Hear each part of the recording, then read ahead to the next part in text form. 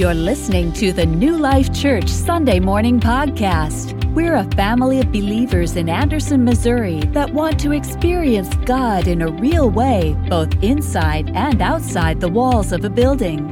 For more Sunday messages, upcoming events, or to get in touch, visit new-life-church.net. So in our efforts sometimes to share our faith and fulfill the Great Commission, to go into all the world and make disciples, followers of Jesus Christ, a major temptation for us is to approach it from the side issues. The side issues being laws and legislators that are out there. The side issues being the behaviors that we witness and see from our friends or family or from the world in general, as opposed to addressing it from the core issue. The core issue being that of the heart, a heart that will only change, therefore only changing the behaviors and choices one makes through the redemptive power of Jesus Christ and the cross. So when we confront our family member or friend who is living on sin, and I don't think this should ever be done on social media, I think in person's the best. We should not talk to them about so much so about their choices of whatever it is, fill in the blank, but instead talk to them about Christ, His love for them, His grace for them, and His desire to help them overcome those destructive behaviors that we see. See, when we talk about those side issues, it's like we're trying to put a Band-Aid on a broken arm. Now, you might help with the surface wound if one was involved in it, but that bone's never going to heal properly or correctly. It needs to be set. Sometimes surgery needs to take place in order for it to really heal, for that person to be able to regain use of that again and all of its use that it's supposed to have. And that in that same respect is Christ in somebody's life and in their heart, as opposed to the side issues. Last week, we took an in-depth look at Paul's prayer over this young church in Colossae. If you're new with us or haven't been here in a while, we're in the book of Colossians. And so last week, we looked at several verses in Colossians, 9 through 13 or 14, I believe. 14 it was. And in that prayer that Paul prayed for them by God through the Holy Spirit, and because of Jesus Christ, he prayed these three things: that they would be filled with the knowledge of God's will in all wisdom and spiritual understanding. And if you weren't here, go back onto our website and check it out. I can't confirm that it's on there just yet, but go back and check it out and listen to it, because there is so much more meaning than these three statements in my review. There's so much more depth to this. So I would really encourage you to go back and check that out. But the first one being that they'd be filled with the knowledge of God's will and all wisdom and spiritual understanding. The second, that they would walk worthy of the Lord, fully pleasing to Him. A life bearing fruit of that growing knowledge of God's will. And then, that they would be strengthened to accomplish and do these things with all power according to God's glorious might.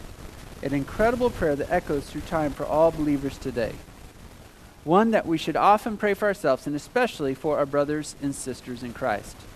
And so after Paul prayed for the Colossians, he wasted no time with the superficial surface issues, firing a direct hit at the Gnostic beliefs that we talked about last week of the Colossians, with the only thing that would truly change their beliefs, the core solution for false beliefs and teaching, the only one who can transform the lives and behaviors, Jesus Christ.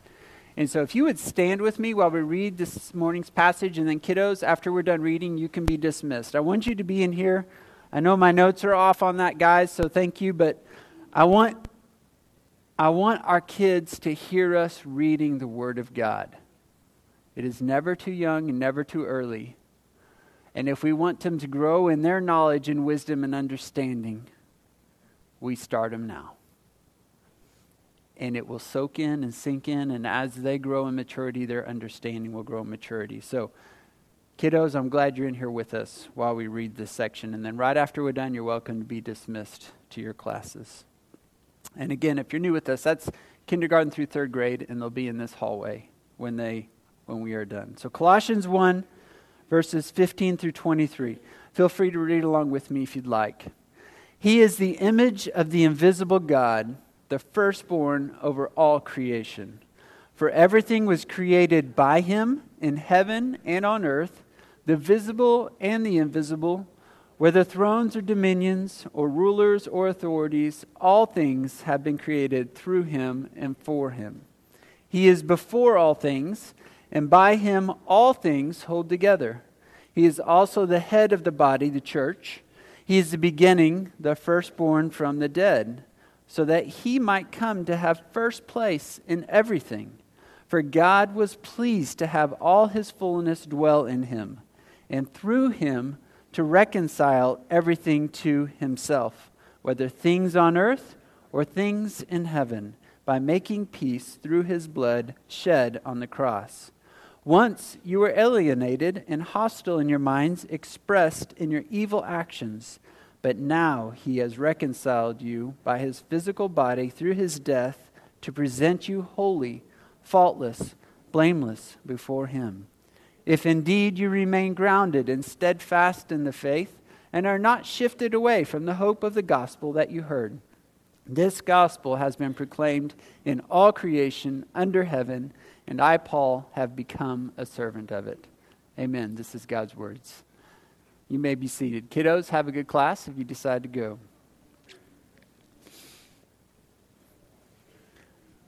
This section of Scripture, verses 15 through 20 in particular, is one of the best passages in Scripture. One of the grandest arguments, if you will, and explanations for Christ's deity, his work on the cross, and his supremacy.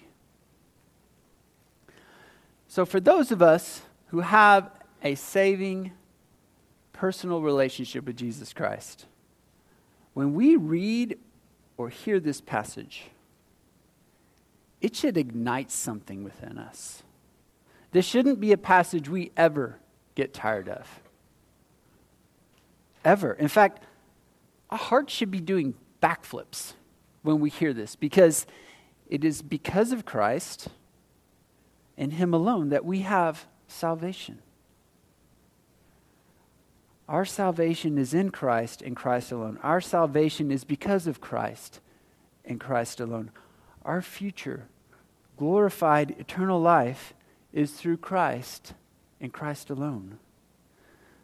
So this morning, if you find yourself wanting to let out an amen, or a hallelujah, or a praise the Lord, do it. Okay? Make sure, I got 2 parameters for you, all right? So we don't get it too unruly here, all right?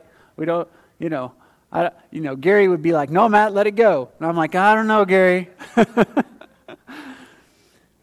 2 parameters. 1, you're doing it to praise God. And you're testifying to what he says is true, and you believe it in your heart. And that's why you're saying, amen, praise the Lord, or hallelujah. And you're not doing it because of anything I have said. All right? It's not about me getting applause. It's about him. Okay? Or some of us might be tempted to be like, hey, I wonder if people look at me if I say amen. Don't do it for that reason either, all right? That's not a good reason. Okay.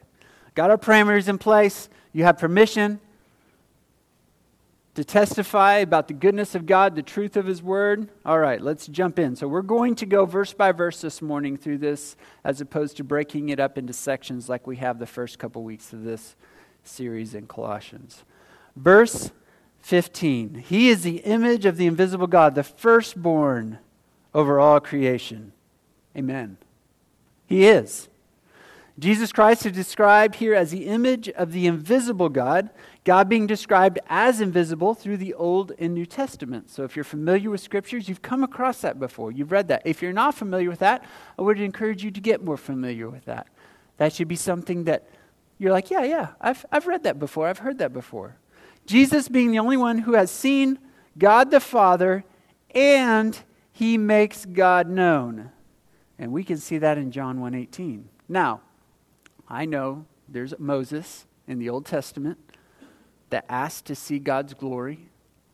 But if you look at the whole part of that scripture in that verse, God says, okay, I'll grant it. You can see a part of my glory as I walk by. And as he doesn't really walk by, God's not a person in that walks, but his glory, a portion of his glory, passes by in front of Moses.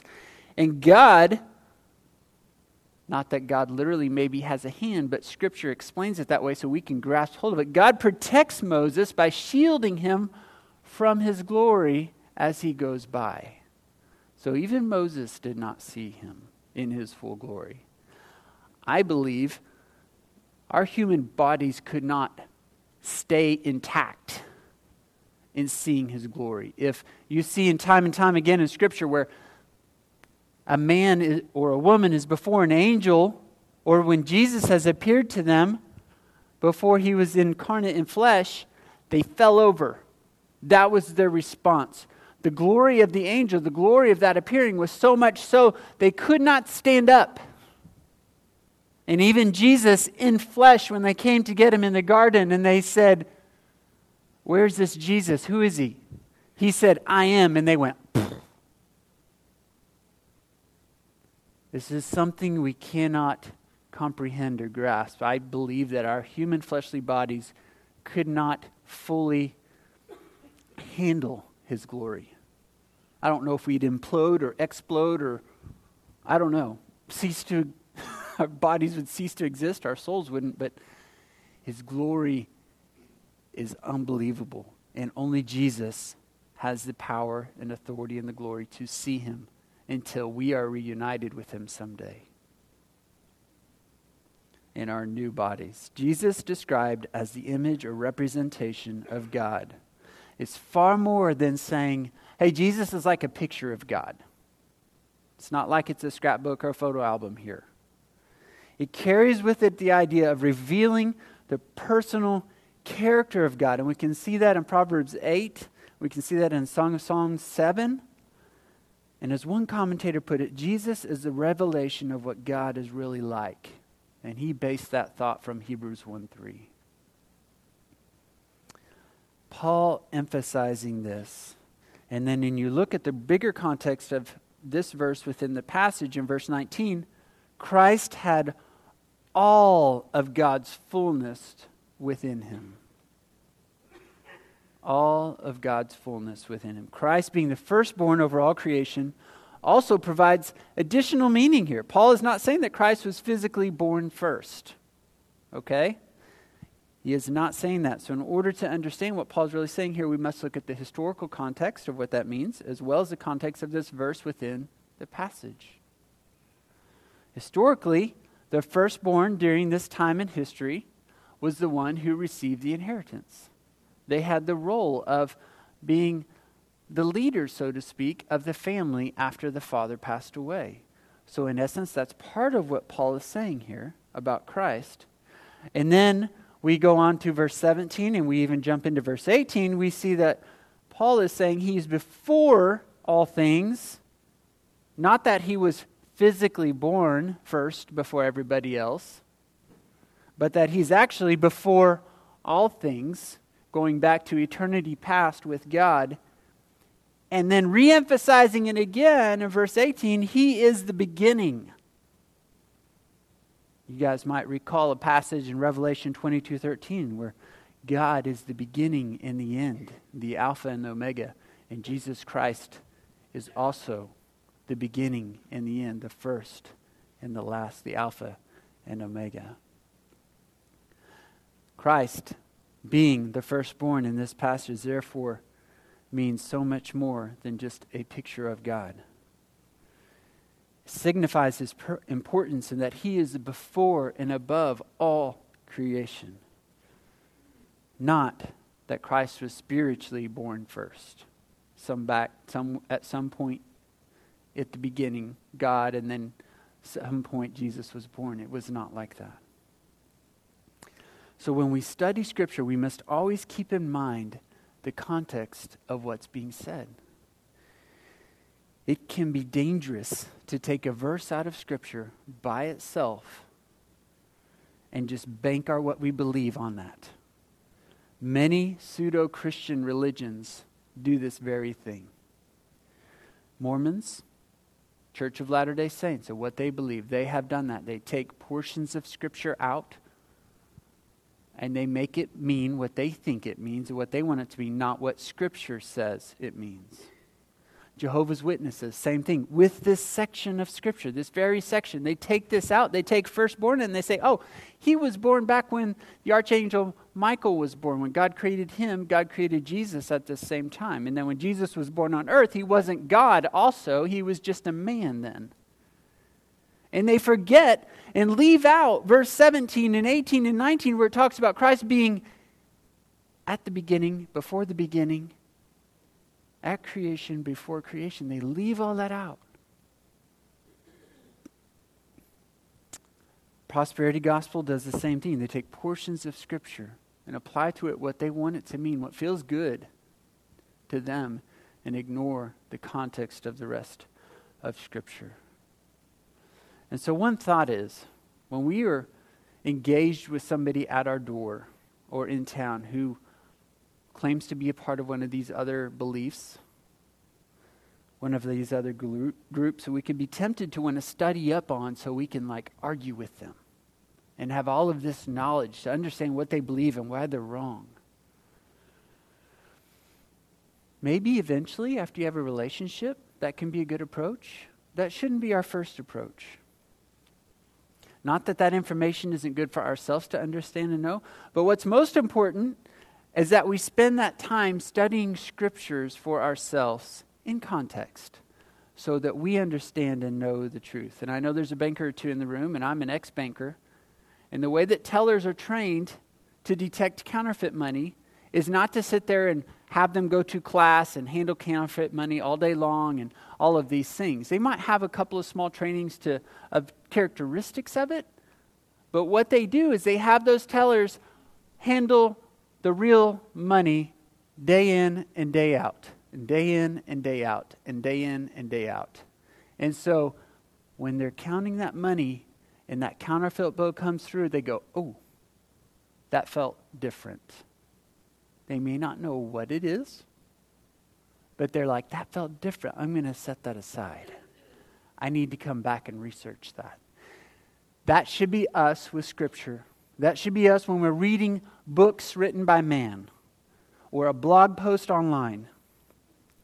And I could list off about 30 different people out there who write a lot of books and speak at a lot of things or are speaking false gospel messages.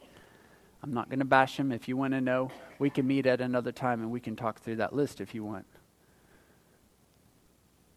But we need to be like the Bereans in Acts 17, who eagerly received the Scripture that was being taught to them, and then the words that were being taught to them, eagerly received them, took them on their own daily, and looked at the truth of the Scripture. Compared it to make sure it was true. And that is us. If it's me up here, go home.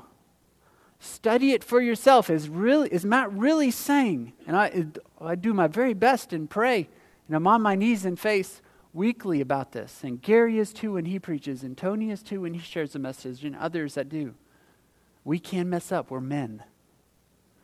It is your responsibility to take what we say, compare it to the truth of Scripture, what anyone says or writes, and compare it to the truth of Scripture to make sure it's accurate and true. And the more you're in the truth, the more that you're going to be like, oh, that didn't sound right. That sounded off.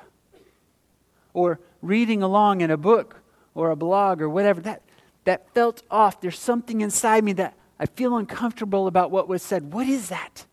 I need to look into that before moving forward or reading more or understanding, okay? We all have that responsibility as Christians. That's not my job to do that for you. If you are only coming to, and this is the only place on Sunday morning that you're getting God's Word, you are malnourished. You've got to be in the truth of God's Word yourself. I don't care who is teaching. I don't care how good they are. You will be malnourished if you're not in the Word yourself. Verse 16, we won't spend as much time on the rest of the verses, but that one was very important that we establish the foundation going forward. So verse 16, for everything was created by him in heaven and on earth, the visible and the invisible, whether thrones or dominions. I really don't think Paul left anything out here. I really don't. Everything was created by Christ. He was an intricate, detailed, intentional part of creation at the beginning. So in Genesis 1:1, when it says God created, God there is also Jesus Christ.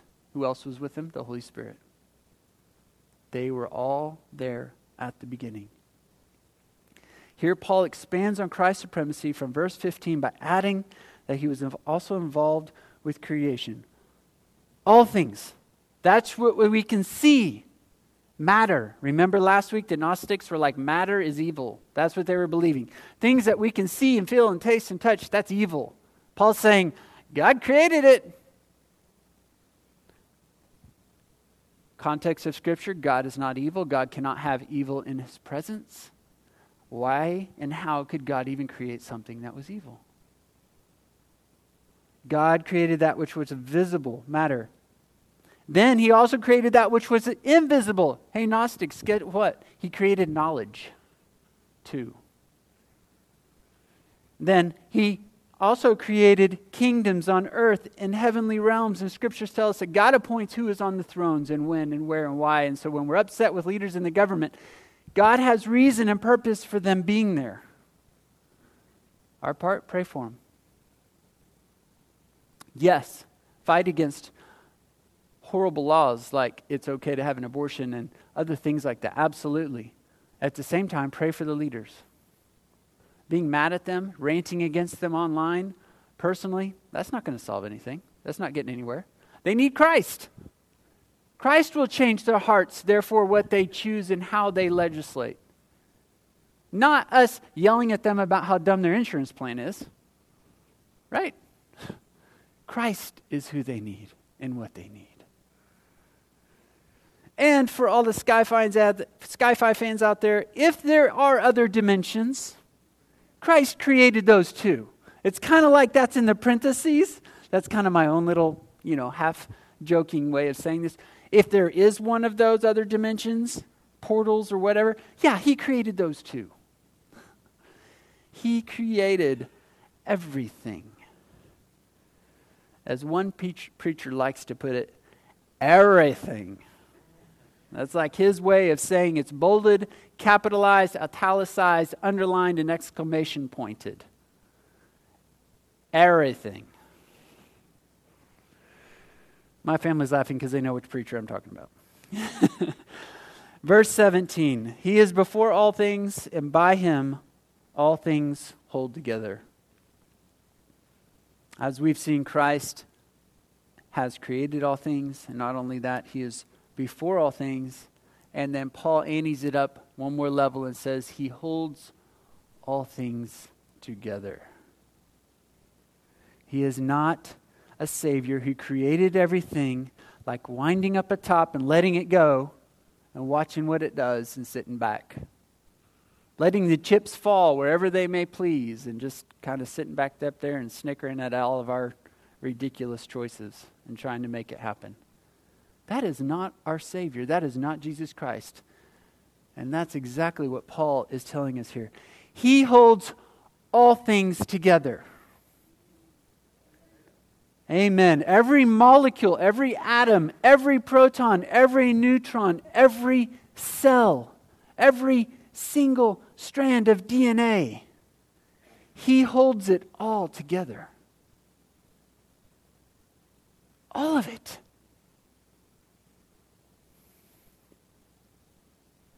He is actively involved with every part of creation, every second, every millisecond of our lives.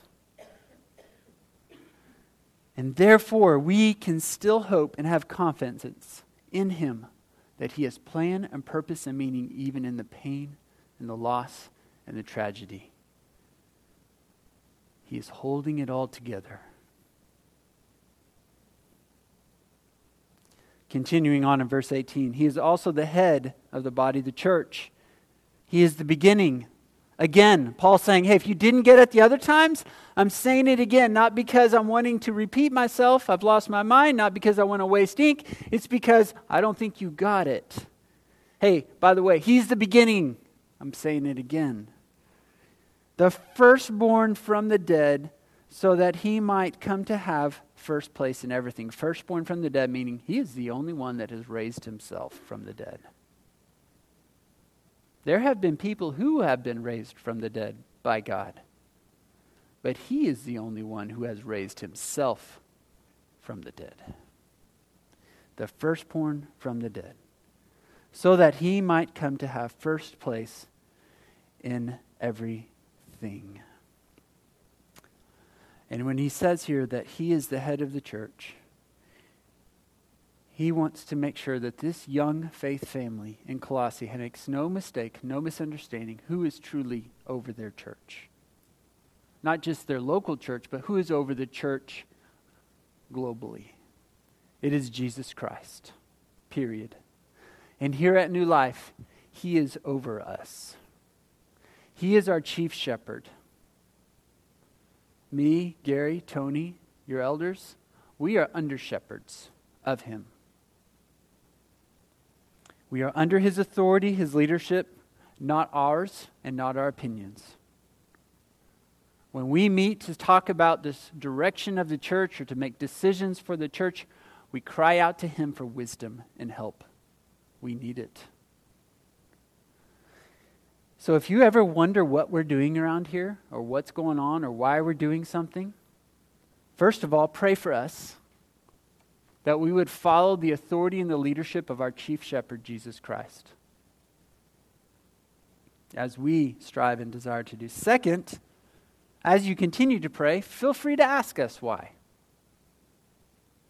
We don't have anything to hide. Feel free to ask us why. Our desire here at New Life Church is that in everything we teach on, we sing about, any ministry we support or do, it is all about accomplishing our mission. And if you're not familiar with what that is, it's in the communicator. I'll say it right now. We exist to love God, to love others, and to make disciples of Jesus Christ.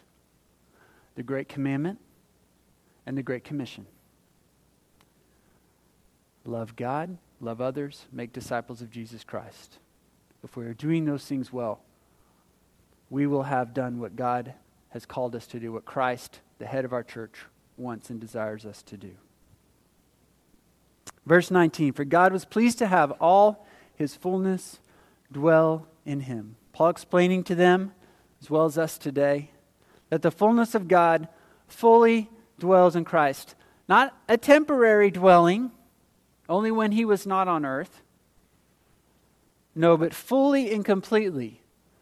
Before he was born to earth, incarnate in flesh, and after, today, for all eternity, God's fullness fully dwells in Christ. Christ is not lesser than God.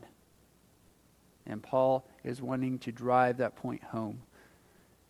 His fullness fully, always, constantly dwells in Christ. And as we talked about in verse 15, more than a representation. Only one can truly have God's fullness fully dwell in him. And that's Jesus Christ.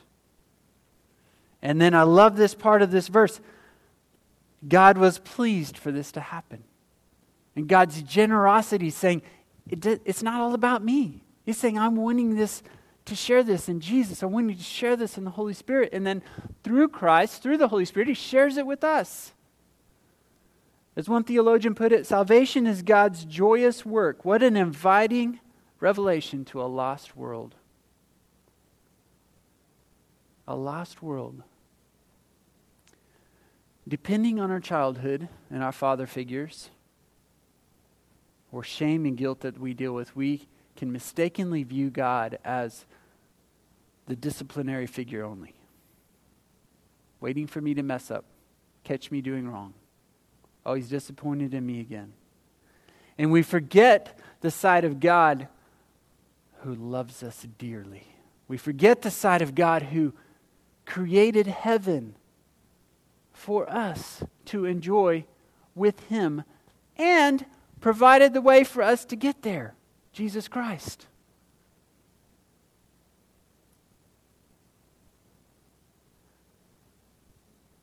That part of us that thinks that God's up there with the switch waiting to get us, believe it or not, it's pride. It's pride in our heart thinking that, oh, I'm too bad or I'm not good enough. As opposed to saying, of course I'm not good enough. But Jesus Christ is, and He paid that price for me.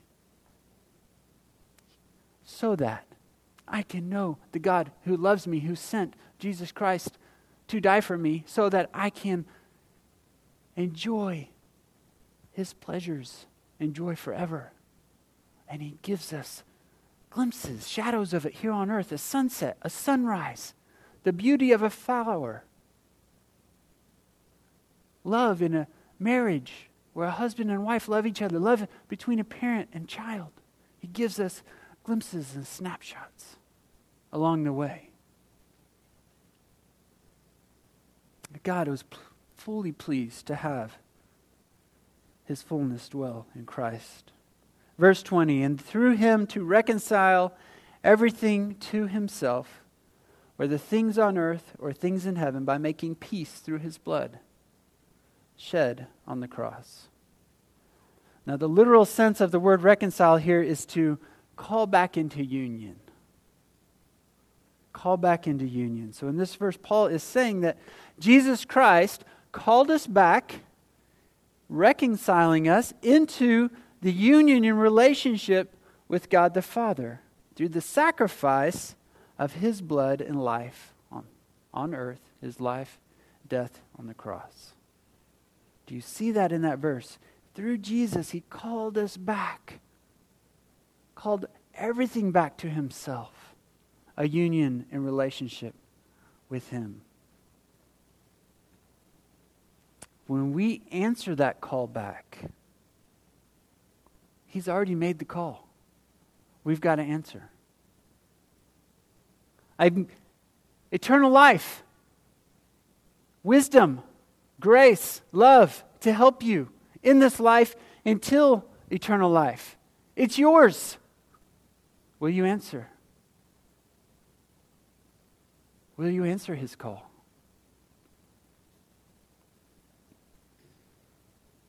When we do, our union with God is restored to what it was meant to be from the beginning.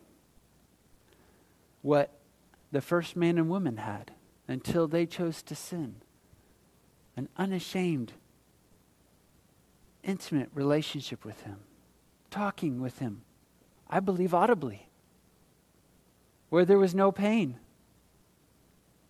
Where there was no sorrow. Where there was no loss and tragedy. It was sin that ushered that into the world. And Jesus is calling us back to that through His sacrifice.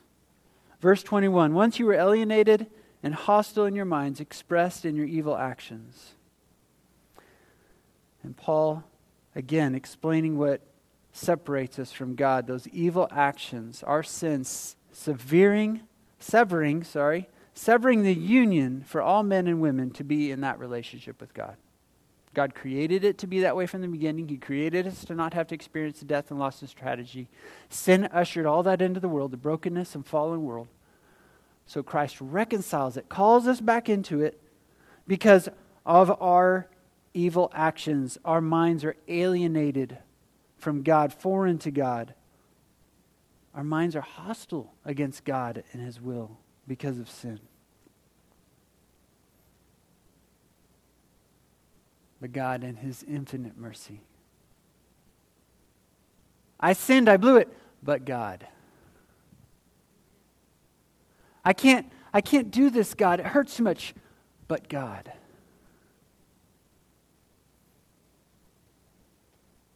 Made peace through Christ's shed blood on the cross. And it's not just a repairing of that severed union with Him.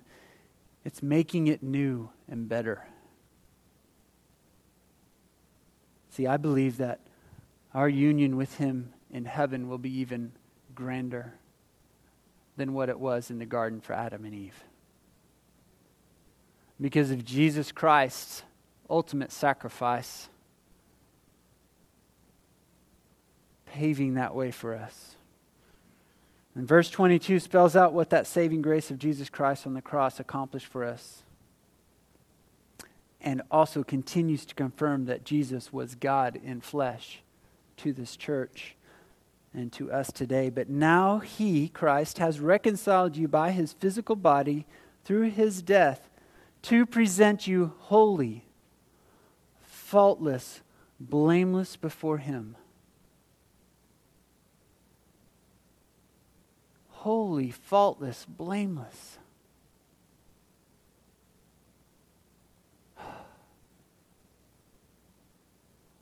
Just wash over you.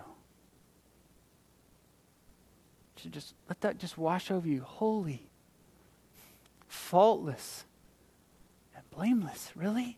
I can be that? Before God? Yes. Someday, without sin. Today, still having sin. But when God looks at me, when he looks at you, if you have a saving relationship with Jesus Christ, he does not see your sin. He sees the perfect blood of Christ shed on the cross. He sees his Son.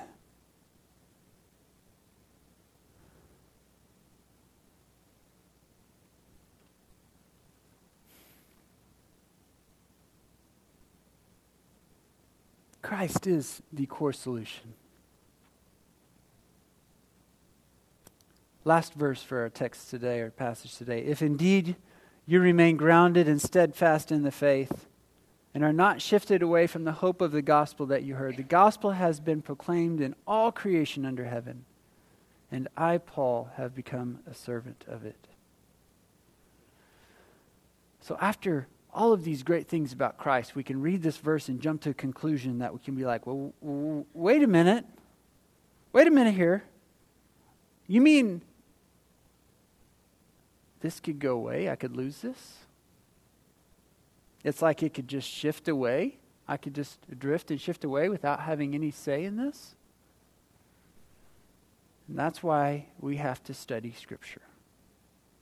We have to go more in depth to truly understand it. And in doing so here, looking at how this phrasing and terminology is constructed in the Greek, which it was originally written in, it can be paraphrased as if we were writing it today in English. We might say it like this. So all of what I just said about Christ, he's presenting you holy, blameless, faultless before God. So anyways, if you do not stand firm in the faith, and I'm sure you will though. It's like Paul is saying that. And I'm sure you will. And he's assuming that they'll continue on. And Paul can be confident of this church in saying that because of what he said back at the beginning of the chapter. What he said back in verse 6, that the gospel came to them and was bearing fruit all over the world, just as it was from when they first heard about it. I realize that people, myself included at times in my life, struggle with, am I still saved? I have been making some really terrible, stupid choices. And I asked him to come into my life to forgive me of my sins, but I've really been a numbskull lately. So am I still okay? What Paul is saying here is them bearing their fruit is demonstration of their salvation. It's not their salvation, but it's demonstration of it. If there is no struggle in us, if there's nothing calling us to come back to him, then we need to explore that further. There's one story that I've shared here once before about a young man who was struggling with this, and a missionary came to town, or evangelist, I forget which was the scenario, and the young man went to him afterward and just said, I just don't know. I just don't feel it. I'm just not sure. And the missionary, the evangelist said, well, then give it up. Walk away. God says either before me or against me. So quit struggling. Eat, drink, and be merry. And the young man was like, but I can't. And he said, and that's how you know you're saved. You can't. You can't walk away and give up on it. And so we obviously don't need to go into some kind of a systematic theology here. Some of us might even believe a little bit differently on this topic in this room, and that's okay. But I believe that truth of what I shared of that story applies. If Christ is in you, there is going to be fruit. And some of our fruit is going to look different than in others. Only God truly knows the heart. Only God truly knows the heart. So who are we as men and women to judge? We can say, I don't know. We can be concerned and pray for them. Absolutely. But to say, I just don't think you're saved. I mean, you say you love Jesus, but you go dancing every Friday night. Nothing wrong with dancing. Just using a silly example. That's not our place to say. If it's a brother or sister in Christ who is continuing to sin, it's our privilege as their brother or sister in Christ in love to go to them and say, how can I help you? How can I walk beside you? How can I pray for you? How can I encourage you? Would you be willing to text me at 2 a.m. when you're tempted to take that next time? Would you be willing to call me or text me or let me be your accountability partner on a piece of software so that when you're tempted to pull up that image on that screen, it alerts me and I know to pray for you and to call you so that you can be strong? When you think that your value is based on whether or not a boyfriend or girlfriend loves you and so you're willing to give up your body to their selfish desires, how can I be there for you so that you can stand strong? As opposed to saving yourself for Christ and a spouse that God might have for you in your future. That is our response. One commentator summed up this verse this way: the positive application of Paul's words are this: the gospel does not work like magic. The mind, the heart, and the will must be involved. Our minds must feed on Christ and His Word. Our hearts are to focus on Him and love. Our wills are to take their practice and pattern from Him. Present faith leads to present results. Present drinking is for present thirst. We must fill our lives every day from Him.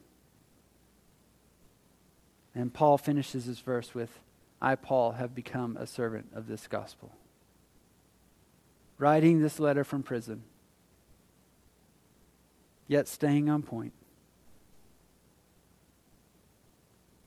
If somebody were to summarize us and our lives, would they say that we are a servant of the gospel?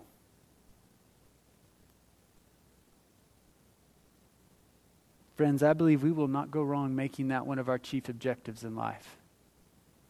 To be servants of the gospel of Jesus Christ. This passage beautifully and extravagantly explains the supremacy of Christ like no other. That only Jesus Christ is the core solution to a world full of loss and pain. Only Jesus can transform hearts that will then transform lives, completely explaining that He is the image of the invisible God, the firstborn over all creation, for everything was created by Him in heaven and on earth, the visible and the invisible, whether thrones or dominions or rulers or authorities.